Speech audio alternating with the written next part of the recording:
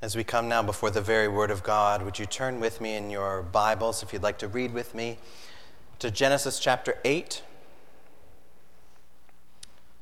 We'll read some verses here at the tail end of the chapter and then a bit into chapter 9, but we'll begin in Genesis chapter 8. But before we read, would you please pray with me? Our great and merciful God, we know that it was in wisdom and insight that you lavished on us the riches of your grace. And we know part of your grace is to reveal to us the mysteries of your will and your word to the praise of your glory. Would you help us now to attend to these things with listening and eager ears? By your Spirit, would you open our ears to hear and our hearts to believe, that we would honor you. This we ask in Jesus' name. Amen. And this is Genesis chapter 8. We'll begin in verse 18 and then read through into chapter 9. So Genesis chapter 8, beginning in verse 18. So Noah went out, and his sons and his wife and his sons' wives with him, every beast, every creeping thing, and every bird, everything that moves on the earth, went out by families from the ark.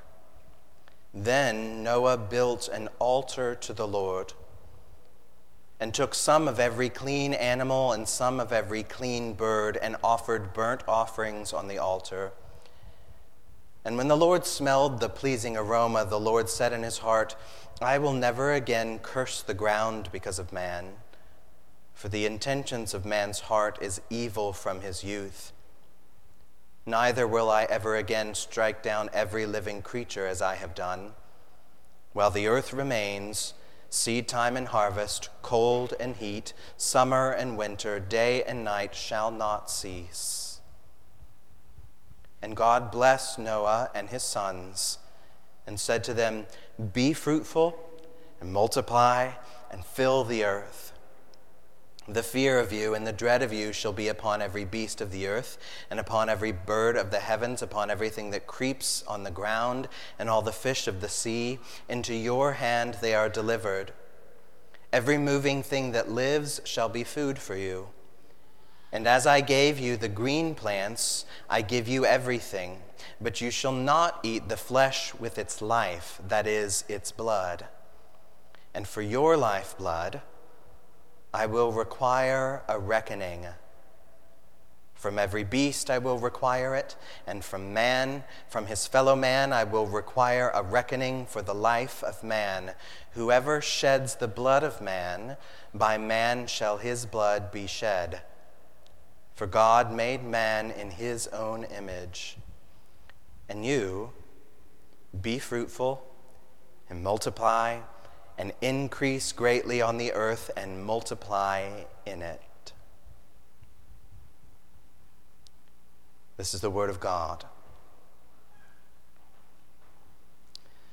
Now, today, as we continue our move through Genesis and now carry on with Noah, today we need to have a talk about blood. Oh boy. That's going to be the focus of our time. But in order to get there, we need to get some of our bearings here first. This day that's recorded in this text has been a very long time coming for Noah. It was quite a long time prior to this day that the Lord had seen that the wickedness was great on the earth, and it grieved him to his heart, he says. And so he determines to blot out all the earth by his judgment. And yet God finds favor with Noah. God remembered Noah, so he tells Noah, make for yourself an ark. And we're not certain how long it took to make that ark. Some people think there's reason to think that it took 120 years in total between the time he's told and the time of the end. We don't really know. But eventually, some span of time has passed and the ark is finished and it's come time for the flood. So Noah, his family of 8, and pairs of all kinds of animals now go onto the ark where they hunker down and they weather the waters. And they wait for 1 year and 10 days on the ark until finally God says, "Go out." The whole span of the flood event, from when it's determined to when it's deluged to when it's dried out, that whole span has now ended. And when Noah here finally walks out of that ark with his 2 feet back touching the earth again, what might we expect would be the first thing he would want to do? You know, I'm back out on dry land again. Maybe he, stretch and crack the back.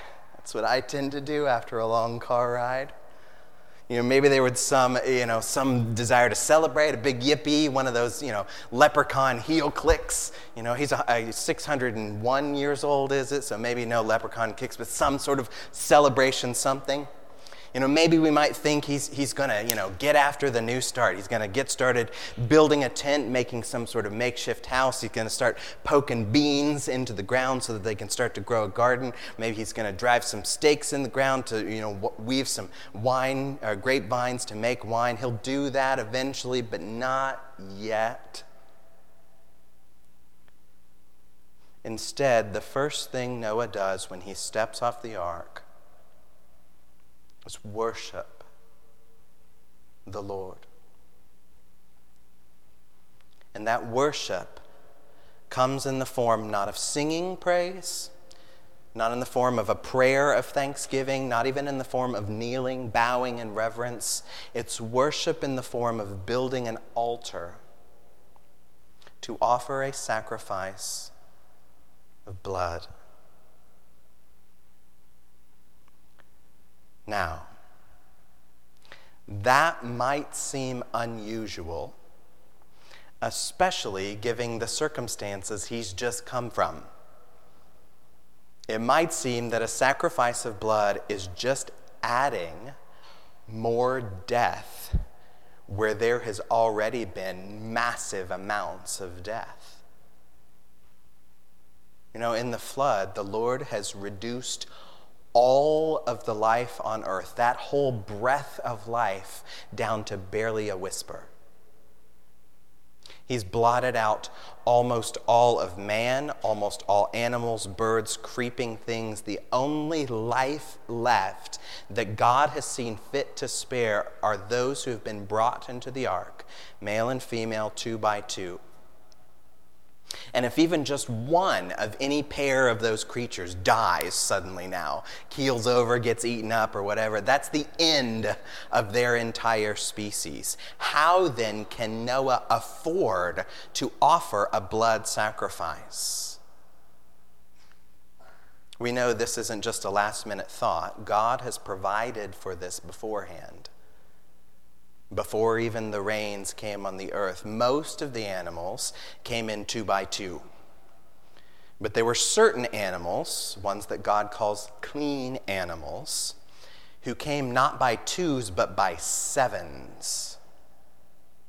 And these extra animals were brought into the ark specifically for this purpose after the ark. So that now that Noah has gone off the ark back onto dry land, he takes some of each of these 7s of animals and kills them on the altar. And I should mention that these offerings are called burnt offerings here. They're burned up, which means they're not offerings to be eaten, not by Noah. This is not like a hamburger cookout. And they're not to be eaten by God either. It might sound obvious to us that God's not going to eat an offering of meat, but that would have spoken volumes to some of the first hearers of this text. Because way back in their context, we know that Genesis is not the only record of cataclysmic flooding on the earth. There are a few other accounts, ancient accounts from Mesopotamia, that describe some sort of massive great flood event as well. Maybe you're familiar with at least one of them. You might know the Epic of Gilgamesh. You don't remember what's in there, I don't. But some vague memory of, high school English was a thing. In some of these other flood accounts from other cultures, the fact that they exist, that doesn't put them on par with the Bible. We don't think every single old text is somehow sacred just because it's old. Nor is this a threat to the truth or trustworthiness of the Bible. There's just other accounts that talk about this. And it's natural to expect that if this flood was a historic event, massive, that affected so much of the world, of course, it's likely to be recorded and passed down through many branches of culture. And in some ways, those would look different. These other records of these things have a lot of similarities with the Bible's account of the flood in Genesis. Now, these other accounts, all of them have some sort of central figure who's just like Noah. He gets on a boat, it's called an ark or something else, and they bring a bunch of animals that come on as well. And some of them even include specific details like the raven and the doves being sent out. But there's also some major differences between these other accounts of the flood and the Bible's account. Most of the differences are around what happens with the gods. So in the Epic of Gilgamesh, the Noah figure, who has a very long name that starts with a U, and I can't pronounce it, so I'll just call him U. The Noah figure, U, at the end, when he gets off his boat, also offers a sacrifice, a burnt offering to the gods. But in his context, the gods come and gather around that sacrifice, the epic says, like flies, to eat it. That's the intent. He offers the sacrifice to be eaten because to them and their culture and their context, the gods used humans as slaves. They made humans to serve their needs as kings. Among many things, they would have people make them and bring them food. And so during the flood, of course, humans are not able to do that. There are few people bound on this ark. And so during the flood period, the gods become famished. They're hungry, eager to get their slaves back. And so when the Noah figure, U, is back on land and offers a sacrifice, they gather like flies and just gobble up this sacrifice. But in the Genesis account, Yahweh, the God of the Bible, is not like that at all.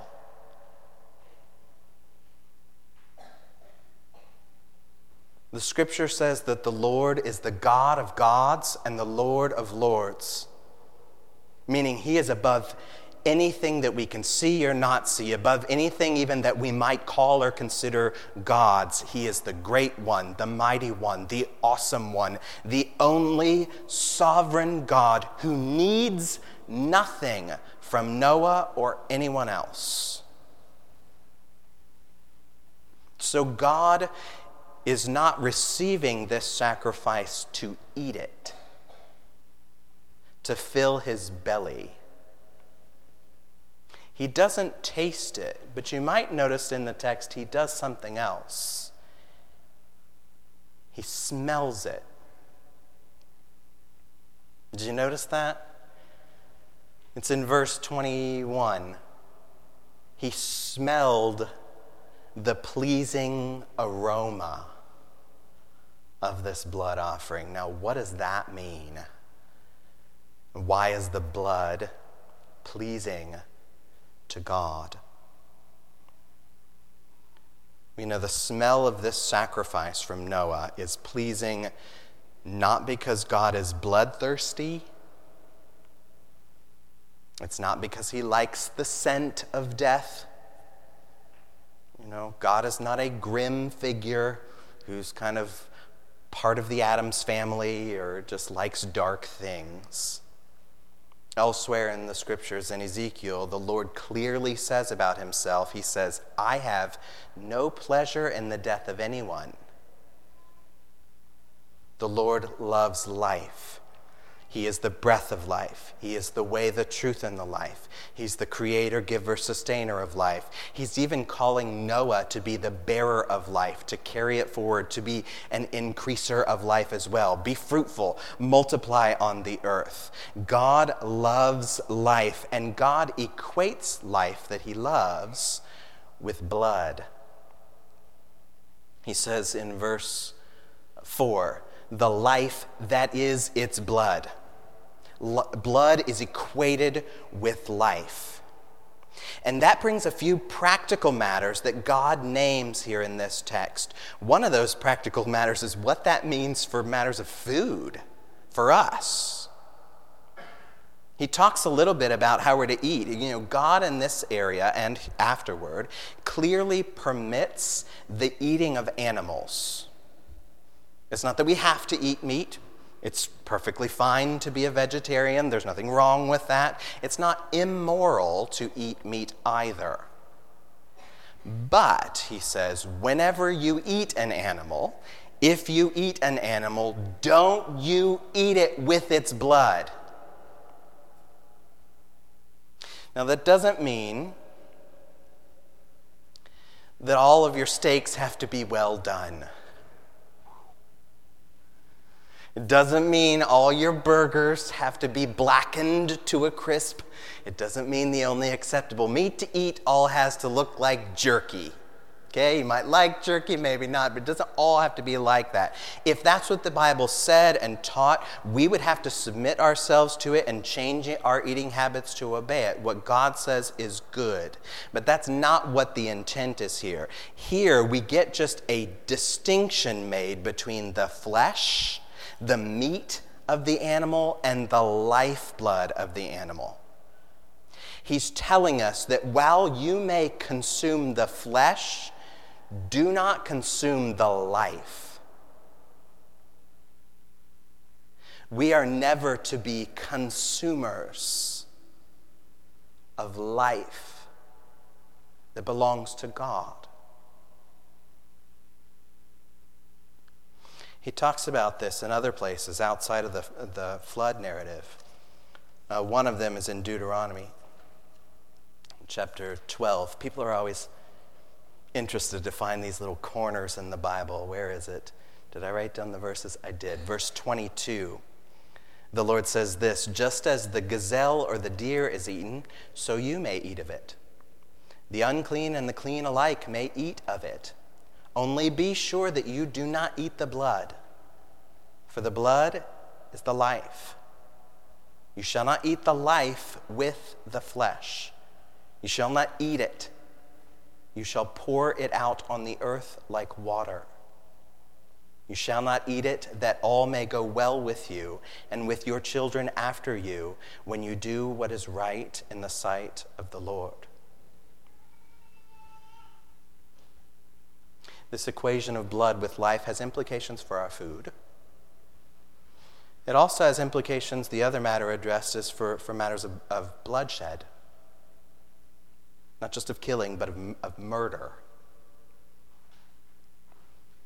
There are later parts of the Bible that unpack this and expand it quite a bit further.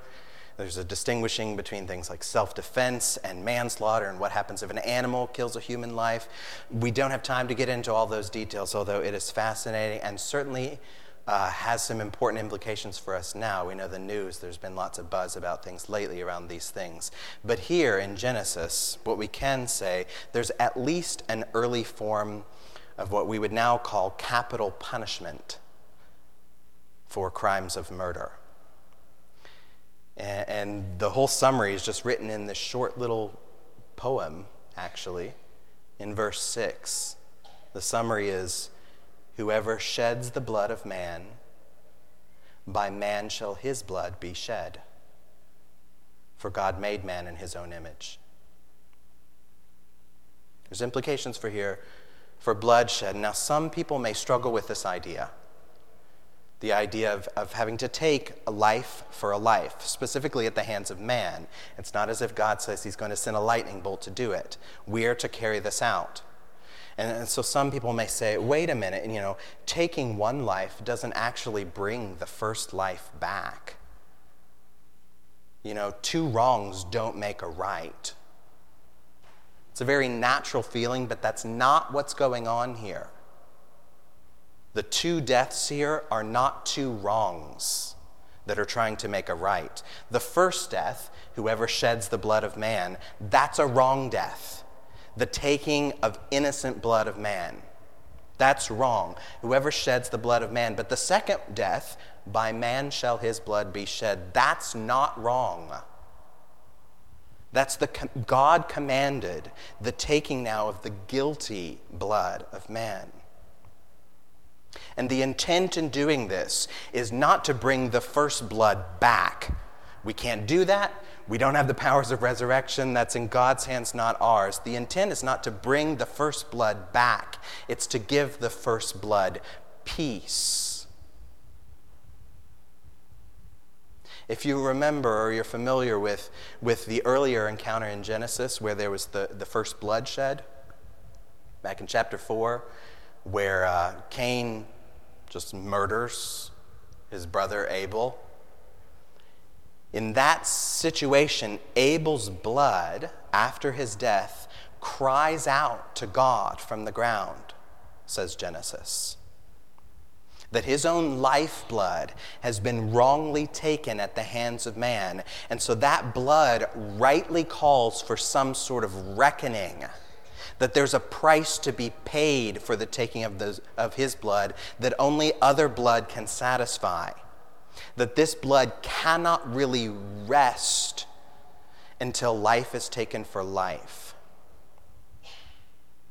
There's implications then for matters of bloodshed and murder. It deals with our food, our murder, but all of this is now related to Noah's sacrifice.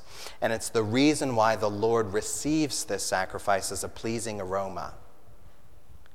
When the text says that God is pleased by this aroma of the offering, it does not mean that he's happy about it. Oh boy, I love the smell of blood. That's not it.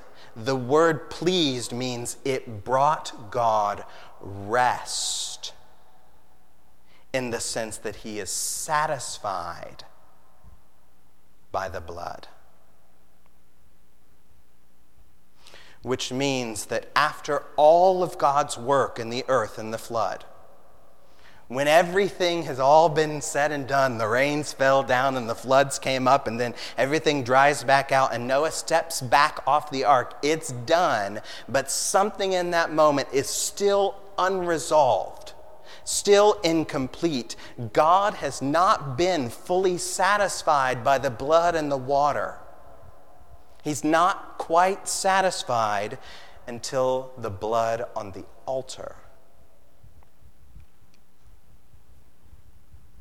So before and after the flood, a lot of things changed. Most obviously is there's a massive loss of life on the earth. Perhaps lots of other things geographically may have changed. The land masses may have shifted, position of seas and oceans, maybe even the climate changed. We don't know all of that. But a lot of other things have stayed the same before and after the flood. And many of those things that have stayed the same are good things. We're told in this text that before and after the flood, mankind, male and female, is still in God's image. Their position in God's image has not been lost or swept away in the flood.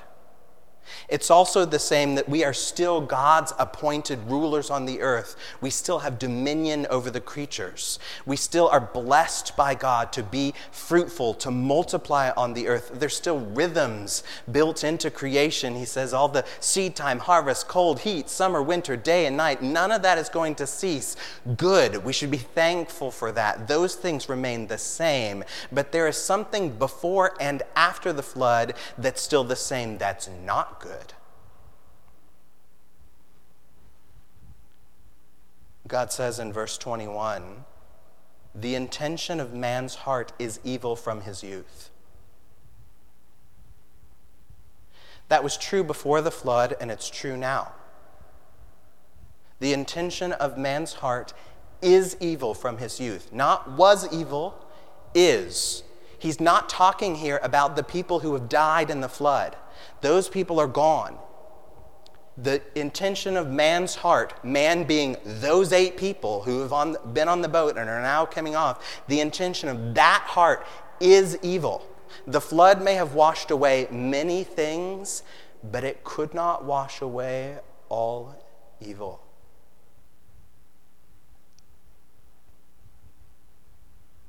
It's not as if God tried to rid the earth of all of its evil and failed.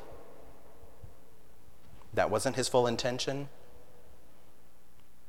When God decreated and recreated the world in the flood, when he pressed a sort of reset button, he wasn't resetting everything all the way back to Genesis 1, where he made all the world good and everything was without sin. He's resetting the world back to the state of Genesis 4, with Cain and Abel and all the rest of the effects of the fall. And after the flood, when God brings the ark to rest, he lands the ark not back in Eden, but in the mountains east of Eden, in a place outside of the garden. So what God did in the flood was blot out the widespread external expressions of evil. That violence and corruption had so run rampant across the earth that he just wiped it all out. But what remained, still hidden within the heart of man, within Noah, his wife, his sons, and their wives, still hidden there, was seeds of evil that survived. That evil in the heart is not alive, but it's not dead either. Which means that our lifeblood still pumps with death. And it's only a matter of time before Noah's blood and that lifeblood is going to spill out into the waters again. So in order for God to be finished, to be satisfied by the work of the flood, he has to deal with the final matter of the lifeblood of Noah and of the handful of mankind that he spared.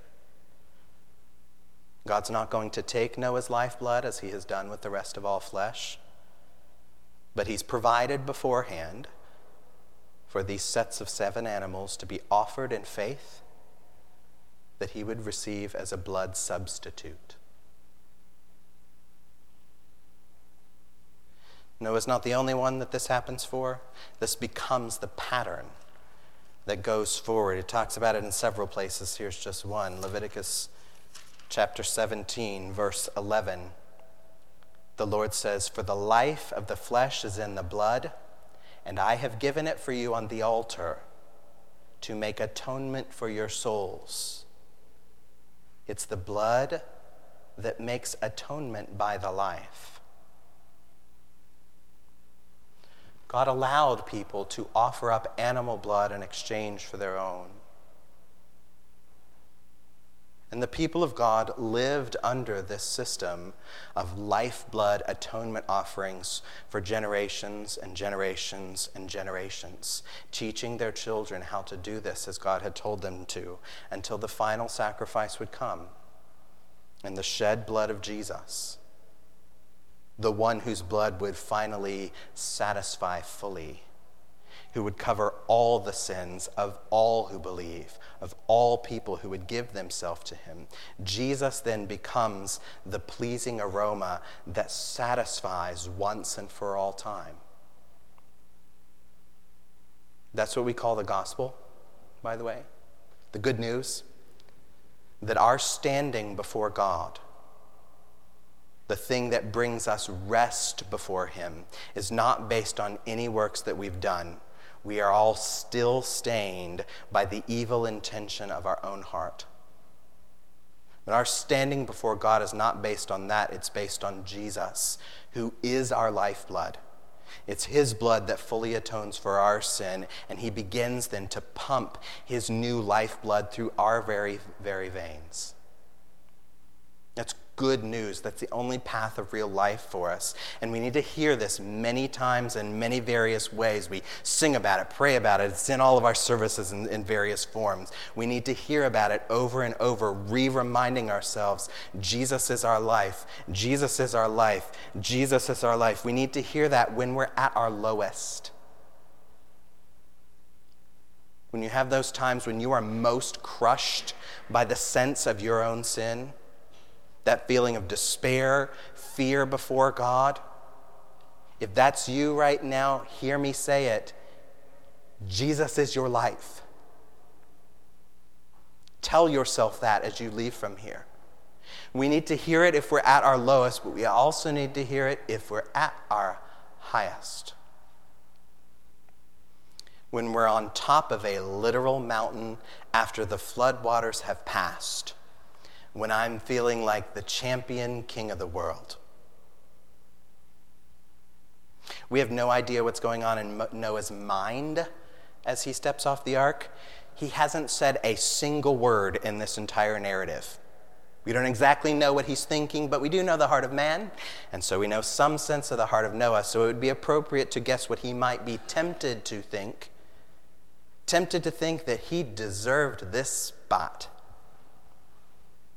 You know, I've been obedient. I served God. I built a huge boat after all. It took me years, decades, centuries maybe. So that's got to count for something, right? You know, God chose me to be saved on the ark after all. You know, hey, God must think I'm something. I may not be perfect, but I'm at least better than those crazy heathens. I've at least got to be the best of the bunch. We begin to pump our own sense of self, puff ourselves up. But the altar of God will strip us of our pride. That here, Noah has nothing with which he can even build the altar. No trees, no lumber yard. He probably used broken up pieces of the ark, whose purpose is now done. Builds this altar, gathers these sevens of clean animals, whose lives he had for a year carefully preserved on the ark, and now he just takes them and cuts the throat to end their life and arrange the flesh on the altar. The blood of those animals would be stuck underneath his fingernails. The scent of the blood would be in his nostrils. And Noah would light the fire of that burnt offering and then stand back together with his family and watch the sacrifice burn. Watch the smoke rise before God. And he would have to know in that moment, this is the blood. This is the blood that God in his mercy has received in our place so that we might live. Pray with me.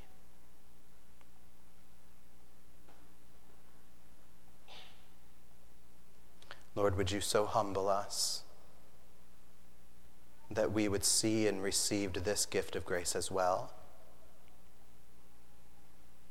Would you strip us of all our pride and cover us under the precious blood of Jesus, make us faithful to receive it and thankful to love it. Help us to smell the sweet aroma of Christ who's been given for us. And Lord, would you be pleased to receive us by way of the blood of Jesus. Thank you. And we give you praise in Jesus' name. Amen.